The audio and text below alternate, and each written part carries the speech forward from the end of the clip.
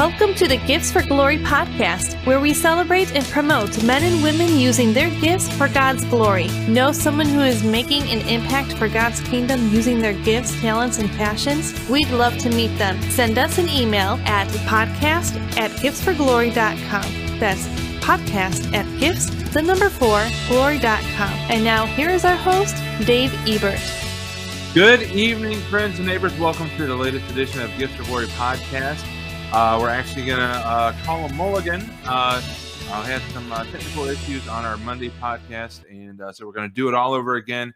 I'm really excited to have my friend, our associate pastor at Thrive Church, Rikers Alameda, joining us.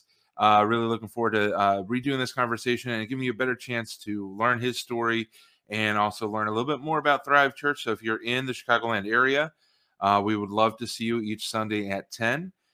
Find us at encounterthrive.com. Now, the ticker you see going across the bottom, that is a reminder. We have a really fun night planned on November 6th. We're going to be at the Roxy Theater in Lockport, Illinois, 7:30 p.m. We're going to have some improv. We're going to have all kinds of comedy. Just a great night for the family to get out, have some fun. So we hope that if you're in the Chicagoland area, you can make plans to join us on November 6th. It's the RFK Comedy Night, Thanks for Giving, starring Well-Versed Comedy, which is the improv ministry team of Gifts for Glory. Also some special guests and people from the community. We got some more details we're working out, but we hope that you can make it. All proceeds go to Royal Family Kids and the Lockport camp happening in July of 2022. And every dollar helps. Every dollar goes a long way to help support these kids and give them just an amazing experience. And that's what Royal Family Kids is all about. Check out RFK Lockport, Illinois, and the cool stuff that we're doing for kids who are in the foster care system. We just give them a week where they are treated like royalty. So we hope that you'll be able to support. And even if you can't come, if you can't make it, you can donate towards the show. You can buy tickets that we can pass on and pay it forward. Or you can just make a donation straight to Royal Family Kids. So we hope that you consider that and consider sponsoring that coming up on November 6th, which is in just under 2 weeks away. So we hope to see you there. Now let's move on to our Devotions with Dave segment. Now, if you joined us on Monday, we're going to do the same passage, but I wanted to just do it again because I think it's so important, especially as we honor Associate Pastor Rikers Alameda tonight. And again, a tip of the hat a few weeks ago to Brian Bauer, who joined us, who's the lead pastor at Thrive. And want to encourage everybody that watches the show, feel free to leave a comment and shout out some love to your pastor, because it's Pastor Appreciation Month, and sometimes it can be a very thankless work.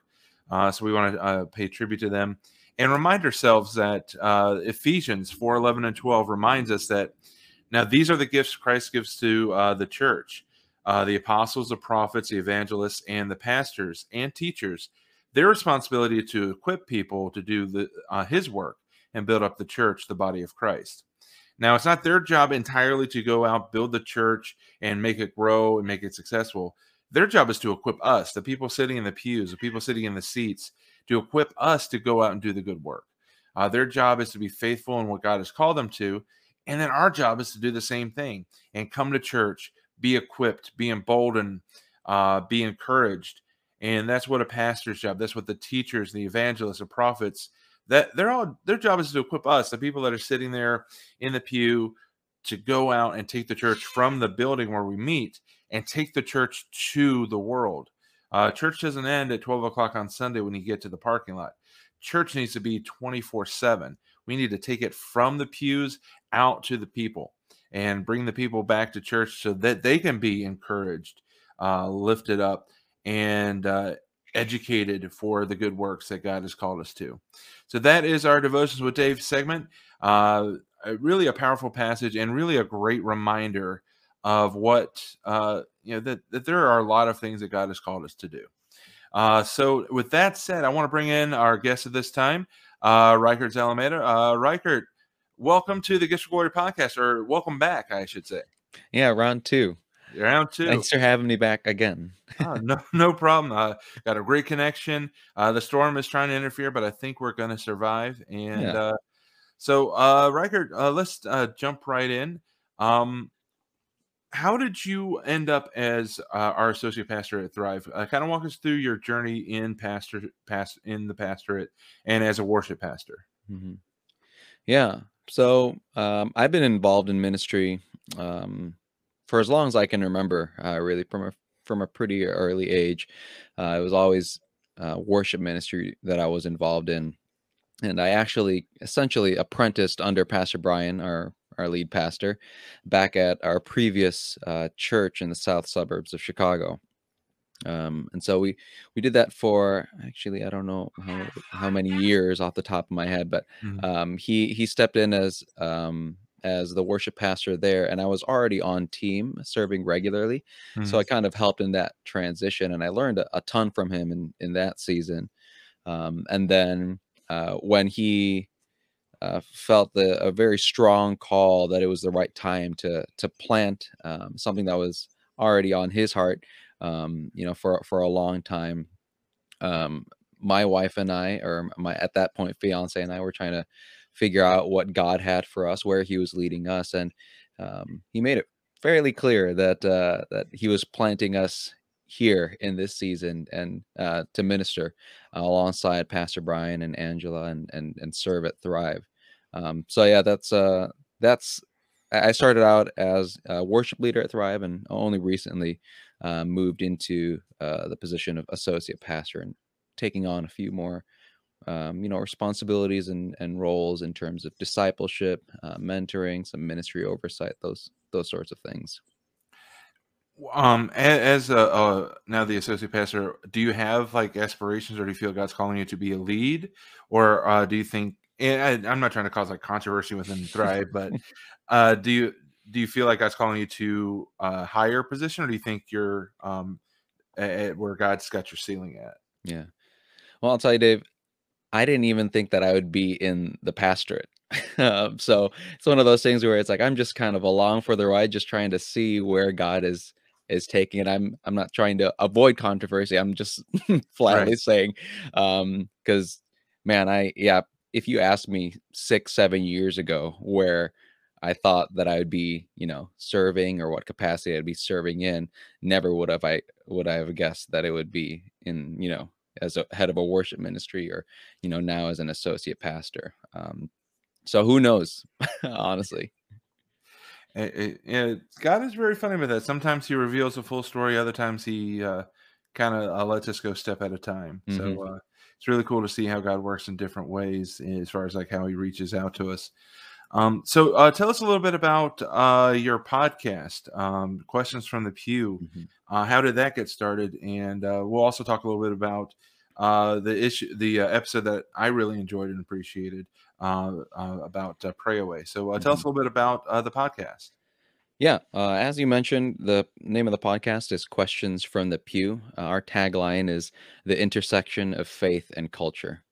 Kind of like how you were saying earlier, the church doesn't end on that Sunday morning, but it continues in the week in and week out, day to day activities, um, of the congregation, of the believers who go out into their workplaces, who serve their families, who interact with strangers on the side of the road, wherever God takes them, right? And so those same people have questions, Hmm. and maybe those questions aren't being addressed by the pastorate from the pulpit, whether I'm not even saying because pastors are not stepping up to the plate and addressing important issues, but sometimes the topics or questions that they have might not be best addressed from the pulpit. Right. And so we wanted to have a platform where we address those questions wherever they're coming from, and for whatever reason people are asking them, and we wanted to talk about them, maybe not to provide clear cut answers. We like to say we're not called answers from the pew, we're called questions from the pew, even when we have um, our end of season kind of recap episodes where we take additional questions. We call them question and response, not question and answer, because we're not we're not experts in each of the topics that we cover, but we hopefully are engaging those questions in a meaningful and a thoughtful and a theologically and biblically faithful way, so that people can take those conversations, take those responses, and bring them with them wherever God is taking them, and minister effectively in those contexts, whether or not they see it as a ministry at all. But hopefully, that's our goal. Yeah, and I think that too often the questions go unanswered because we've become so divided, and even within the church, there's like the right wing, the left wing, and we're all like in our boxes, and we're not ready to have those in-depth conversations. And now I'm guessing that you and your co-host, you guys probably have some differences on beliefs or on doctrine. Does that ever come up, or is that ever a challenge in being a podcast co-host? Yeah, thankfully, that's not come up to a boiling point. I mean, we have the normal, the different vantage points, but I wouldn't say there are disagreements. We both come from similar church backgrounds. We both grew up in the church. We actually were floor mates at Moody when we were in undergrad, and we worked together at Moody as well for a few years. So we agree on a lot, if not the majority of the things that we talk about. We might come at it from a different angle or anything like that, but those are secondary issues, and certainly not anything to break to break fellowship over. Right. Yeah. And really, if you think about it, as long as Jesus is first, there should never be a reason that there's a break in the fellowship over disagreements. Mm-hmm. Yeah. I think, at least not a permanent one, right? right. Yeah. Yeah, if you look at Paul and Barnabas, they split up because of personnel decisions, Mm-hmm. but eventually they came back around, and like you said, it should never be a permanent split because we're given a ministry of reconciliation. So that's important to always keep in mind whenever you have a disagreement over theology or doctrine. But for those that are listening, the link to the podcast is at worldoutspoken.com/questions from the pew, with a hyphen in between each of those words. So worldoutspoken.com/questions from the pew. Long URL, but what's that? It's a long link, but yeah, it's so it's basically we're a part of a larger ministry network, and so we're one of the podcasts. So that's why it's a longer link than usual. And anybody can find it in the show notes of our podcast, whether you're watching or listening. And for those that are joining us live right now, I'm going to share the link in the comments as well, so that you can link directly to that. So the biggest part, or one of my favorite parts about the Gifts for Glory podcast, is we always ask for your testimony. So I know that from our previous conversation, you kind of grew up in the church. But tell us again your story. How did Jesus finally get a hold of you? How did Jesus become your personal savior as opposed to being the savior of your family? Sure. Yeah. I mean, that last statement, the savior of my family, is certainly the case for my family. Yeah. My parents got saved while they were in college. So fairly, I mean, and so when I came into the picture, they already had a foundation of following Christ. So I'm really thankful in that respect that they really created a home environment that enabled me to grow into my faith while never feeling the pressure that I think people may be in a similar situation that I was in, that pressure that they feel to carry on the faith of their parents while maybe not believing the same things as their parents. And so yeah, I am thankful that they created that kind of environment at home. And in high school, I actually drifted fairly far from the church. I didn't dive headlong into a life of sin or anything like that, but it was just a season of distance, of a distance not only from God, but also from even attending church regularly, that sort of thing. And it wasn't until my second half of my junior year of high school into my senior year that God really got a hold of my life, and it wasn't a one moment sort of situation where, all of a sudden an epiphany that God is real and that I can trust him sort of thing. But Mhm. it was more so retrospective in terms of I was just looking back and seeing his faithfulness, seeing the kind of faith that my parents had and instilled in me from a young age, and then comparing that with sorry, I should have backed up when I said the last 3 years of high school for me were spent at a college prep school, and Mhm. so there were kids there, and there was a couple of there were a couple of Christian clubs there, but the majority of those kids did not act like Christians. And so there was a disconnect for me. There was a mental disconnect. Like, these kids are professing to be followers of Christ, and they're, taunting, they're advertising for these Christian clubs on campus, but their actions speak different.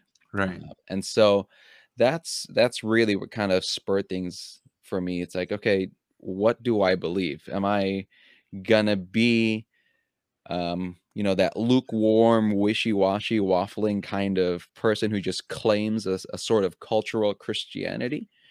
Or am I really going to believe in this stuff? And again, that retrospective look of God's faithfulness and seeing how he he allowed me not to, again, dive into a a life of sin and rebellion, but that was that was when it changed for me. It's like, okay, no, I need this stuff is real, and he's shown himself faithful in the past, and I can trust him. Mm. And so it was but even then it was a kind of growing commitment. It's not like 100%, at the day after I was, full on fire for God, but it was a lot of growing pains that came alongside that. And Pastor Brian, in a lot of ways, took part in that discipleship process, because he and I met again during that time frame, towards the tail end of that time frame, Mm. and so kind of apprenticing under him as when he was serving as a worship pastor really solidified a lot of those things and kind of just built on the foundation again that my parents had laid, years ago. How important is it in your walk that your parents set that example? Mm. Man, I can't even imagine a life that does not include that foundation.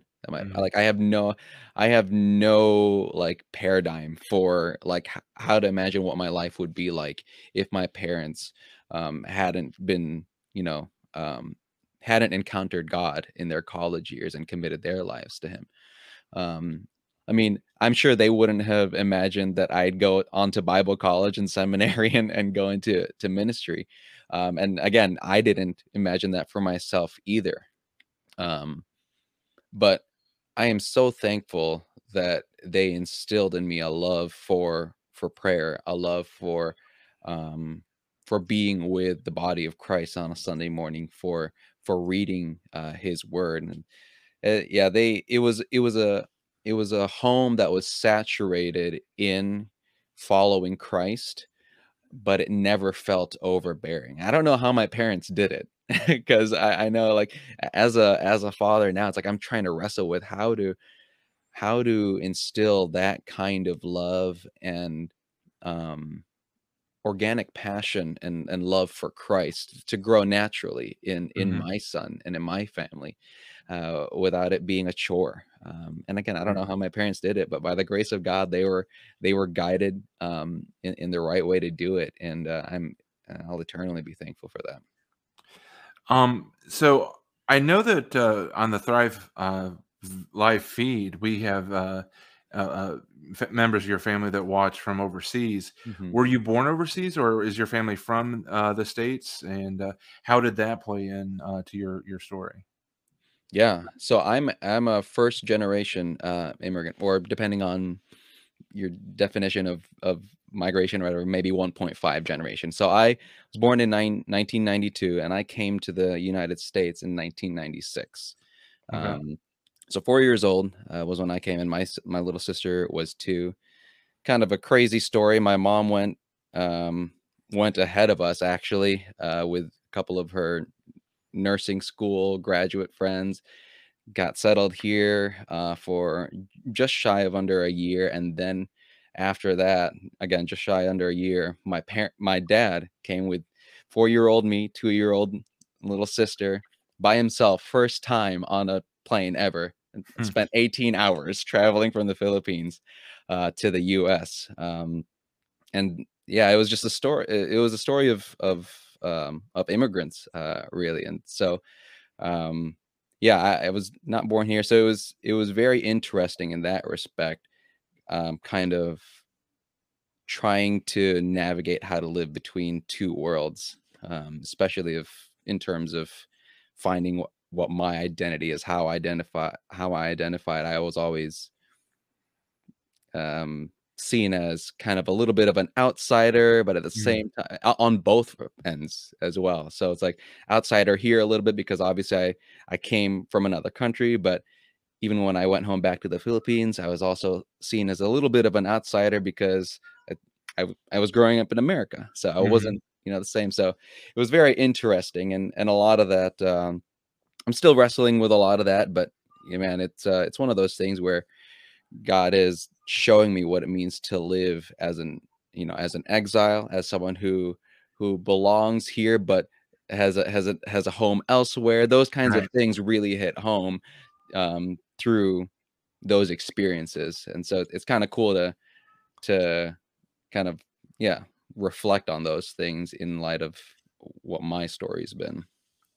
Was there a hard transition? I mean, at 4 years old, you probably didn't notice it, but, like, for your parents coming into a foreign country, connecting with a church, was that ever a challenge, or were they able to connect right away? Mm. Really funny and interesting stories.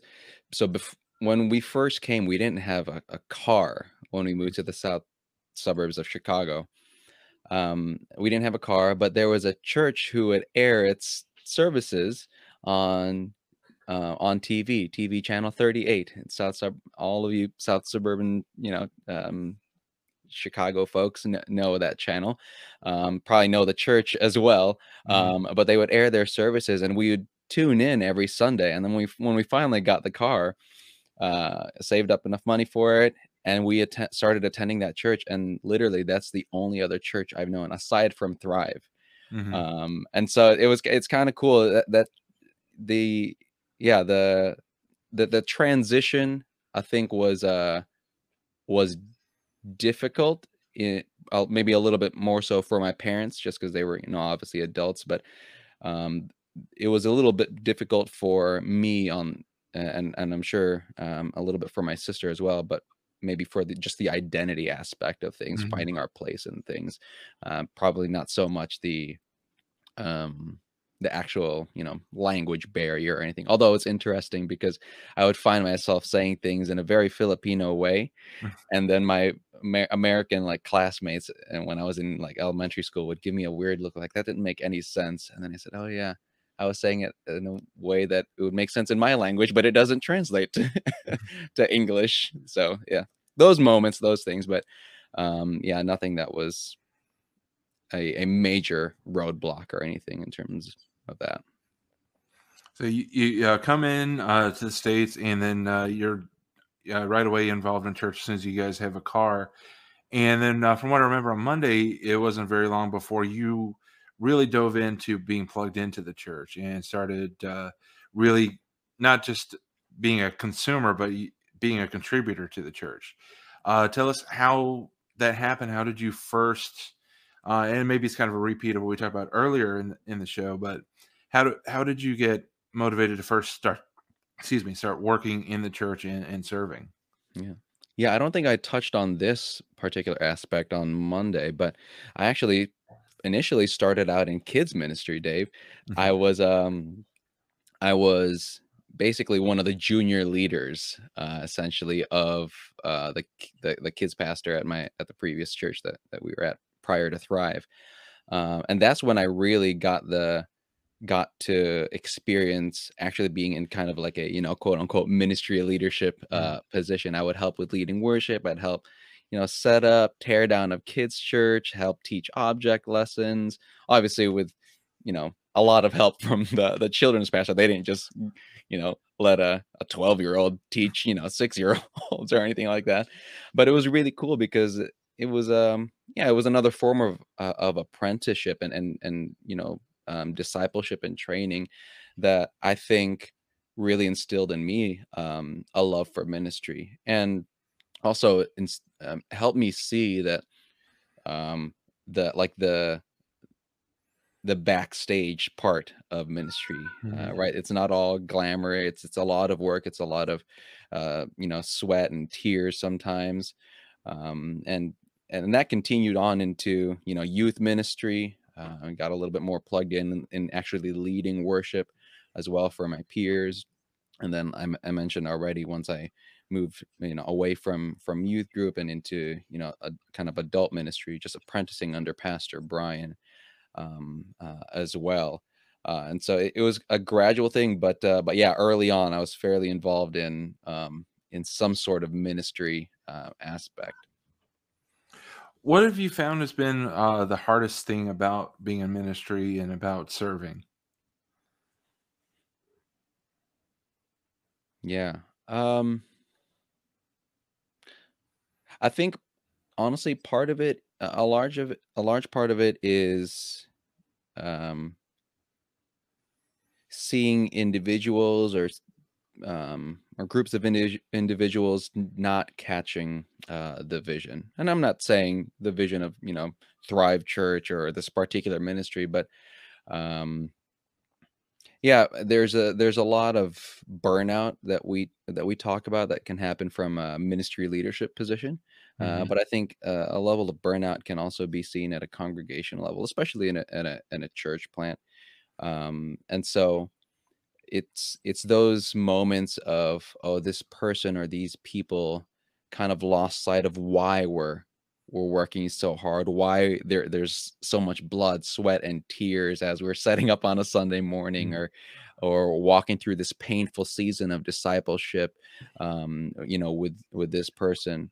And they kind of maybe not fall away, but kind of take a step back from things. It's like, oh no, we were making such progress, and we were doing such good things for the kingdom, and just growing these individual people and kind of encouraging them and helping them grow in their walk with Christ. And so it's painful to see those moments.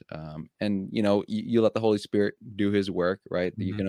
You can only do so much, and you're only responsible for so much. But at the end of the day, it's the Holy Spirit who guides people and is the main catalyst for action. Yeah. And that has to be hard for, especially in leadership, those moments where you've poured into a certain ministry or even a certain person, and then they get a feeling of burnout or even just feeling overwhelmed, and they kind of step back. And it's learning. I guess it's hard to learn to let go of the reins and, like, oh, this is actually God's person or God's Mhm. ministry. Yeah. Yeah, I should clarify. I'm not talking about burnout just of fatigue, because that naturally happens, right? But Hmm. I guess what I'm talking about is they've lost any motivation, I guess, to continue in the hard work that we're doing, because maybe they don't see that it's worth it, or they've gotten so discouraged to the point where it's like, why even bother continuing, that sort of thing. Yeah. Um, So, how do you fight that? How do you fight those moments? Because having been with Thrive, you've been basically 4 out of the 5 years setting up and tearing down every Sunday. How have you fought that burnout of having to be up early and stay through and work through all that? Hmm. Yeah, the um the main thing is keeping the vision clear. Mm, um and I think Pastor Brian does a really good job of that. If you know anything about Pastor Brian, he's got a heart for the people of Lockport. He's got a mhm, heart for the people of our church, and it's contagious, right? You can you can try to avoid it, but for someone like, at least in my position, who works pretty closely with him in terms of of discipling and pastoring the church, man, it's hard not to catch that vision. Yeah. And so seeing that always at the forefront, I think, is a really big source of encouragement. Um, and then probably the other thing is something I learned in seminary is exegeting your people. And I can explain that. Basically, it's learning how to read your people, um, knowing that their actions and their words, whether or not they show up on a Sunday morning consistently, isn't all there is, right? There's something behind that. Yeah. Maybe God's working in them and through them in a particular way that you can't see, and learning how to discern that helps in those seasons of maybe discouragement, like I was saying, where it's like, hey, this person's really not getting it. I feel like they're losing the vision, sort of thing. And it's like, oh no, he or she went through these situations in their life recently. Maybe God's working in them through Yeah. that. So it's a combination of those things, keeping the vision in front of you, and then really knowing your people, knowing the people you're discipling and you're shepherding. Yeah. Yeah. Great.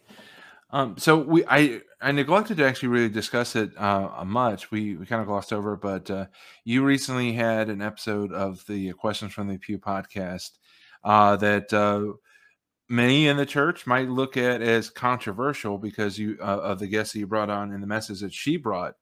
But I think it's, again, one of those uncomfortable conversations and those uncomfortable topics that we in the church need to have and be open to hearing from, quote unquote, the other side. Mm-hmm. So tell us a little bit about the episode Pray Away, season 3, episode 6. Came out in August, but obviously still available on your show. Tell us about how that happened and about what that show addressed. Yeah. So we were actually approached by a company that does like press releases for films and documentaries. And Pray Away is a documentary about the gay conversion therapy movement that was dominant early 2000s, maybe late 90s. And the basic concept is that through certain spiritual practices, through prayer, maybe casting out of demons in terms of in some circles, that you could pray. The line was to pray the gay away, that your homosexual tendencies or feelings, however you want to describe them, could be resolved and abolished, I guess, by these certain spiritual practices. And a lot of it came through that. A lot of spiritual abuse came to people, and it really drove them from the church. And a lot of them didn't make their way back to the church. And so the documentary is focused on that, and how the evangelical church really, it shed light on the shortcomings of how the evangelical church approached a very heavy and nuanced issue, especially one that's so closely tied with a person's identity, right? And so that's what the documentary focused on. And without giving spoilers, there were certain parts of the documentary that Lucas and my co-host and I could agree with, and we could agree with the director on. But at the end of the day, we're approaching the topic from a biblical standpoint as Christians, and so the stance of the documentary was that the church was at fault for trying to change these people, or trying to think that these people could change at all. While we would say that, certainly the church messed up in terms of how we acted out on the doctrine that we believe is biblical and theologically faithful. We messed up on the practical side of things, but we still believe that the Holy Spirit can change a person from from the old to the new, from the dead to the living, right? And it might look different per for a person. One person, it might be that they're able to reject those feelings, while other people might not experience those feelings at all.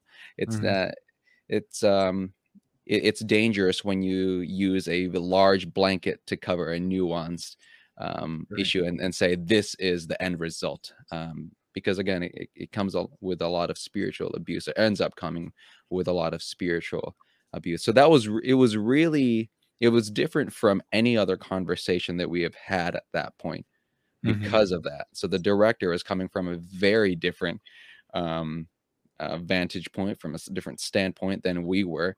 Our guests usually are at least believers. They Right. might, differ with us on, again, secondary issues, on those practical things. But yeah, this was a fundamental disagreement at the end of the day from the premise of the documentary.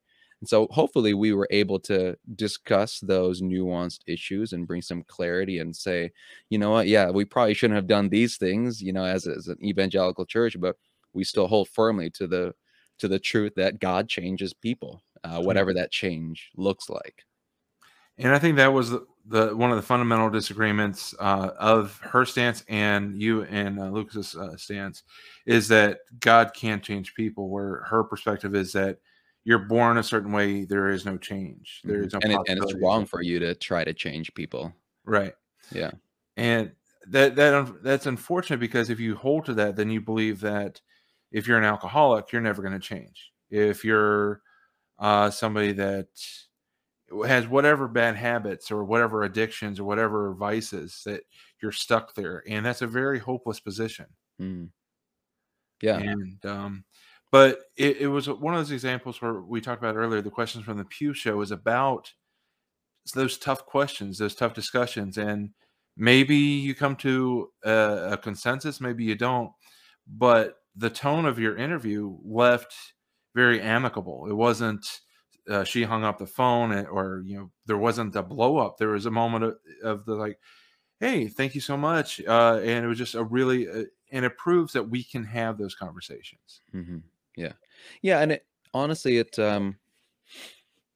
I think the evangelical church, or maybe the church as a whole, can be seen as very arrogant, maybe.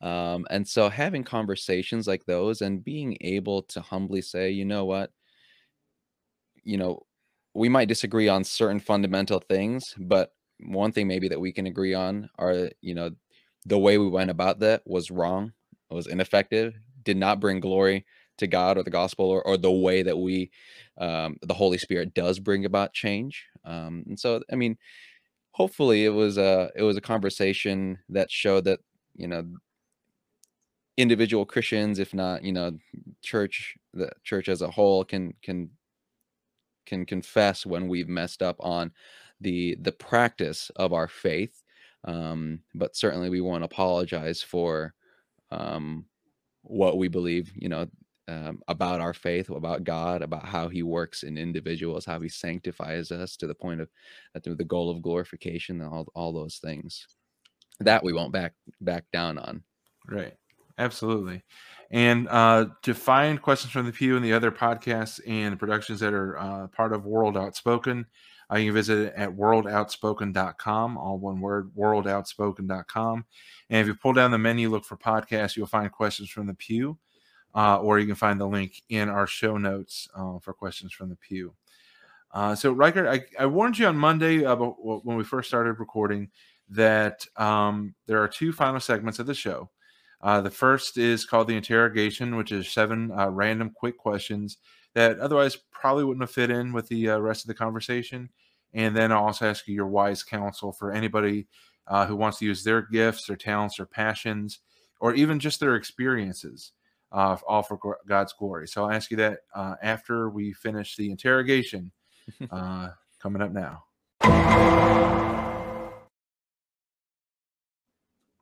All right. So our first question, we talked about burnout. So you got to have some fun things that you do to avoid that. What are your hobbies? I like camping when I get the chance to. but that usually only happens like once or twice a year. So Mm. usually what I like to do is just read. I've got this bookshelf Yeah. behind me. So yeah, when I get the chance to, I squeeze in some time to read. Nice. The question was going to be, is that a backdrop or are those really, is that your real library?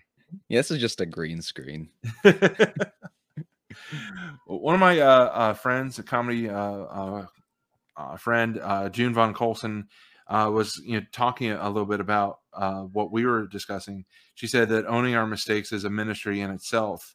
Enjoying this interview, so June Bug, thanks for jumping in, and absolutely, learning to own your mistakes is definitely a ministry in of itself, because too often pride gets in the way. We don't want to own our mistakes. We want to just shove them off. So good point there from June Bug. All right. Our second question is favorite musician or band? Okay. And even though you're an associate pastor, you don't have to find the most Christian band you can think of. If whatever the answer is. Okay. Man, I'm a music guy, so this has evolved over the years. But one band that has remained constant for me is U2. I don't Oh, know. That's just yeah. It's I listen to them more in certain seasons than others, maybe, but somehow it just cycles back to especially the Joshua Tree album. And maybe I'm just being super basic at that point. It's like, oh, everyone loves the Joshua Tree album, but those are just some of my favorite songs. nice. Nothing wrong with that. One of my favorite albums is Pearl Jam 10, and I can still admit that, even though I'm sanctified and saved. So question number 3, other than Jesus, which is too obvious, from whom in the Bible have you learned the most?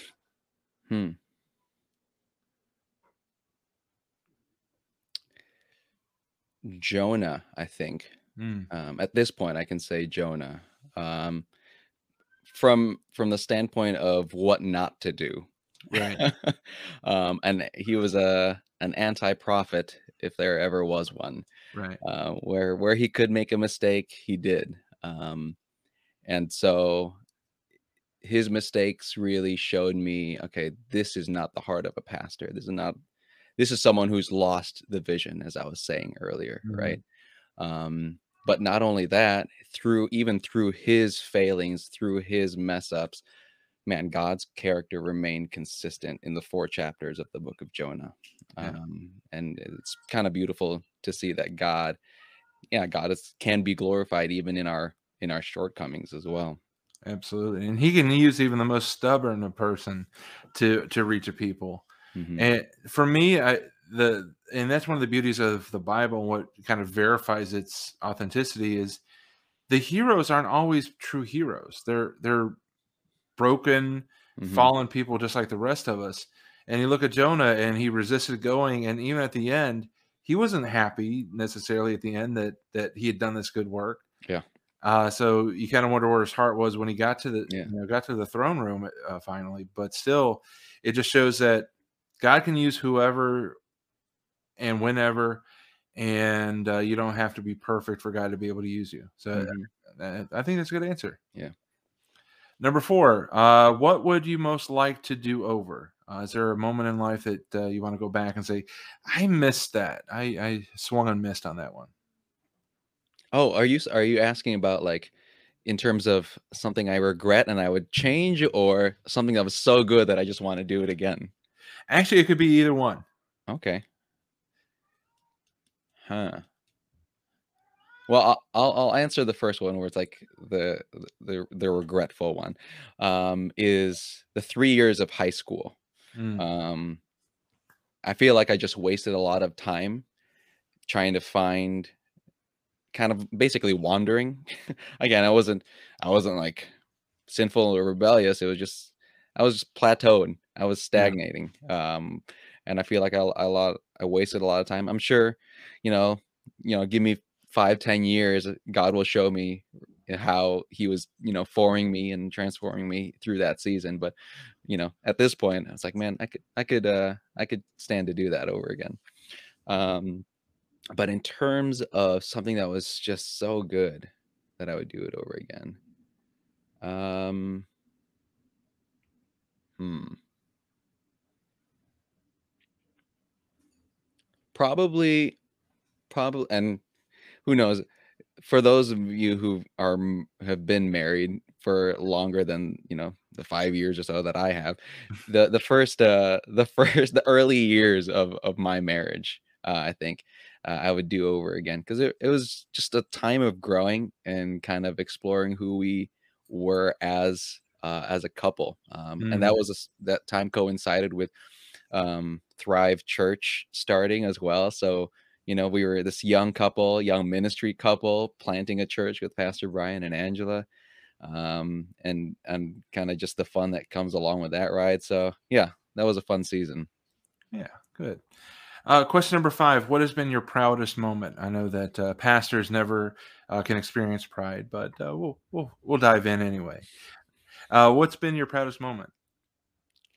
Hmm.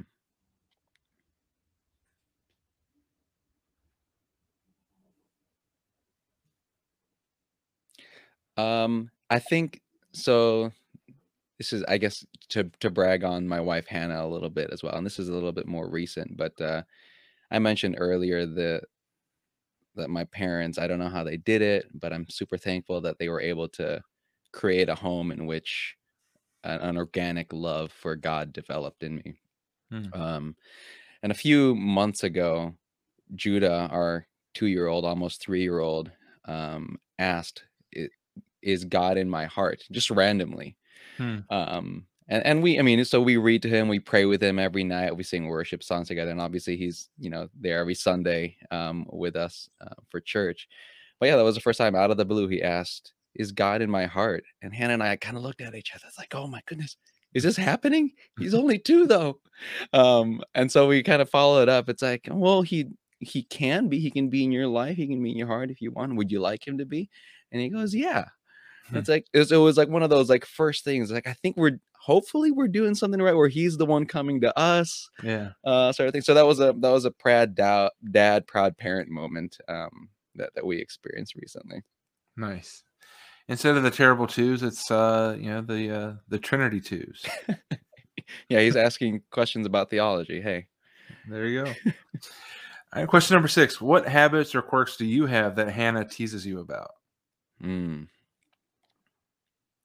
I am I am very OCD about hygiene. Hmm.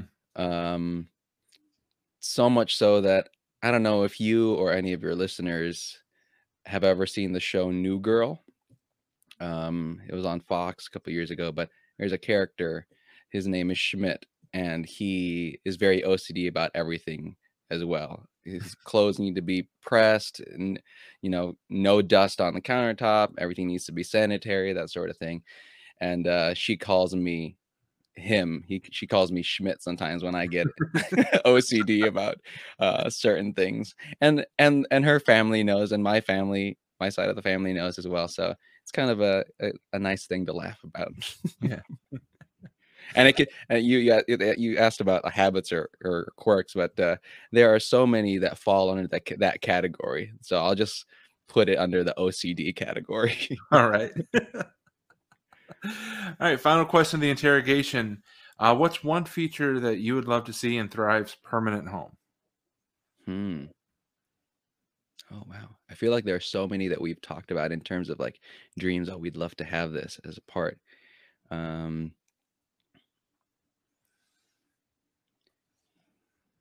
I think the some sort of ministry center where it's um not a ministry in terms of, a small group or something inward focused towards the church, but something outward focused towards the community. Whether Mm, that's a halfway house, whether that's a food pantry or something like that. And I know that's it's something that's been on Pastor Brian and Angela's hearts as well. And I think um, that's something honestly that is a part of our church's identity. The fact that mhm. we will really want to serve the community, not just to serve the community for for services sake or community's sake, but to show what it means to have a life transformed by the gospel, by the Holy Spirit, and the fact that we embody the kingdom of God in Lockport. You know what I mean? And we can show what it means to have God on the throne. You know, your needs are met. You know, we come alongside you. We cry with you. We rejoice with you. You know, we feed you if you're hungry. We clothe you if you're naked. We take in the orphans. Those sorts of things. So it could be broad. I don't know what, you know, that would look like, but man, some sort of ministry outward focused like that. Yeah. And have it physically seen as well at the church location. That'd be really cool. And that's one of the amazing things about the story of Thrive Church is that in many respects, Thrive wasn't necessarily wanted in Lockport. There was some feeling like we have enough churches. We already have an Assemblies of God church. And through that faithfulness and that willingness to be out there and to serve and to help and to be the hands and feet in the community, we've basically won over the leadership in Lockport to be welcomed and even be called upon when there's a need in the community. Mm-hmm. And you know, between Pastor Brian and yourself, the work of building and maintaining a portable church, it literally starts at the top. And you and Pastor Brian definitely lead by example. And it's really a very cool thing to see both pastors getting sweaty, the blood, sweat, and tears out there each and every Sunday, carrying the heavy load, and then leading in grace without getting that burnout or that anger. So it's really very cool to see that all come together, and praying that God rewards that with a permanent building so that the ministry can continue and to have that ministry center. Definitely. So I have the social media link posted. Find Thrive Church at Encounter Thrive on Instagram and Facebook. We would love to connect with you. Love to see you on a Sunday. You can also watch the live stream on our Facebook page each Sunday at 10. But the final question I ask every guest, for anyone that's looking to step up, use their gifts, and those gifts can be their talents, their passions, their experiences, whatever those gifts are that God has given. What would your wise counsel be for them to use them for His glory? Yeah. This might be pretty broad, but man, listen for God's direction is, I think, the greatest counsel that I can give. And that's a two-pronged piece of advice. One is obviously, you know, just discerning God's call, God's direction from Him, you know, directly in times of prayer, in times of reading scripture. But then also, you know, he surrounds you with people who have been in the faith longer than you have, who can see your gifts and talents. So you can't discount them either, in terms of the advice they give, the direction that they can give. You know, people who have spoken into my life and confirmed the gift and callings on my life, really, they didn't supplant, they didn't overshadow the direction that I felt like I was getting from God, but confirmed them. And so God uses, you know, obviously, communication with you in various means, you know, through prayer, again, through scripture reading. But then He also sends people and individuals your way to kind of confirm those. And so, you know, if the heart for ministry is there, God's going to use it somewhere, right? And so being able to listen well on both of those fronts, I think is pretty key, and being humble enough to kind of take those directions, even if using your gifts in a particular way or in a particular setting might not match with, you know, what God has in mind. Being humble enough to kind of say, okay, yeah, I submit to your will, not mine. Because God's still got plenty of whales to swallow you if you don't want to use them the right way. Yeah. So, Riker, thank you so much for coming back on and sharing your story. You are and Pastor Brent both are truly appreciated and valued in Thrive Church and in the Lockport community. So it's an honor to as a children's pastor serve alongside you in our church, and just really excited to see what God does, because Thrive has proven to be faithful, following the pillar of fire or the cloud of smoke from place to place, setting up and tearing down the tabernacle, and realizing that the Levites are basically God's roadies.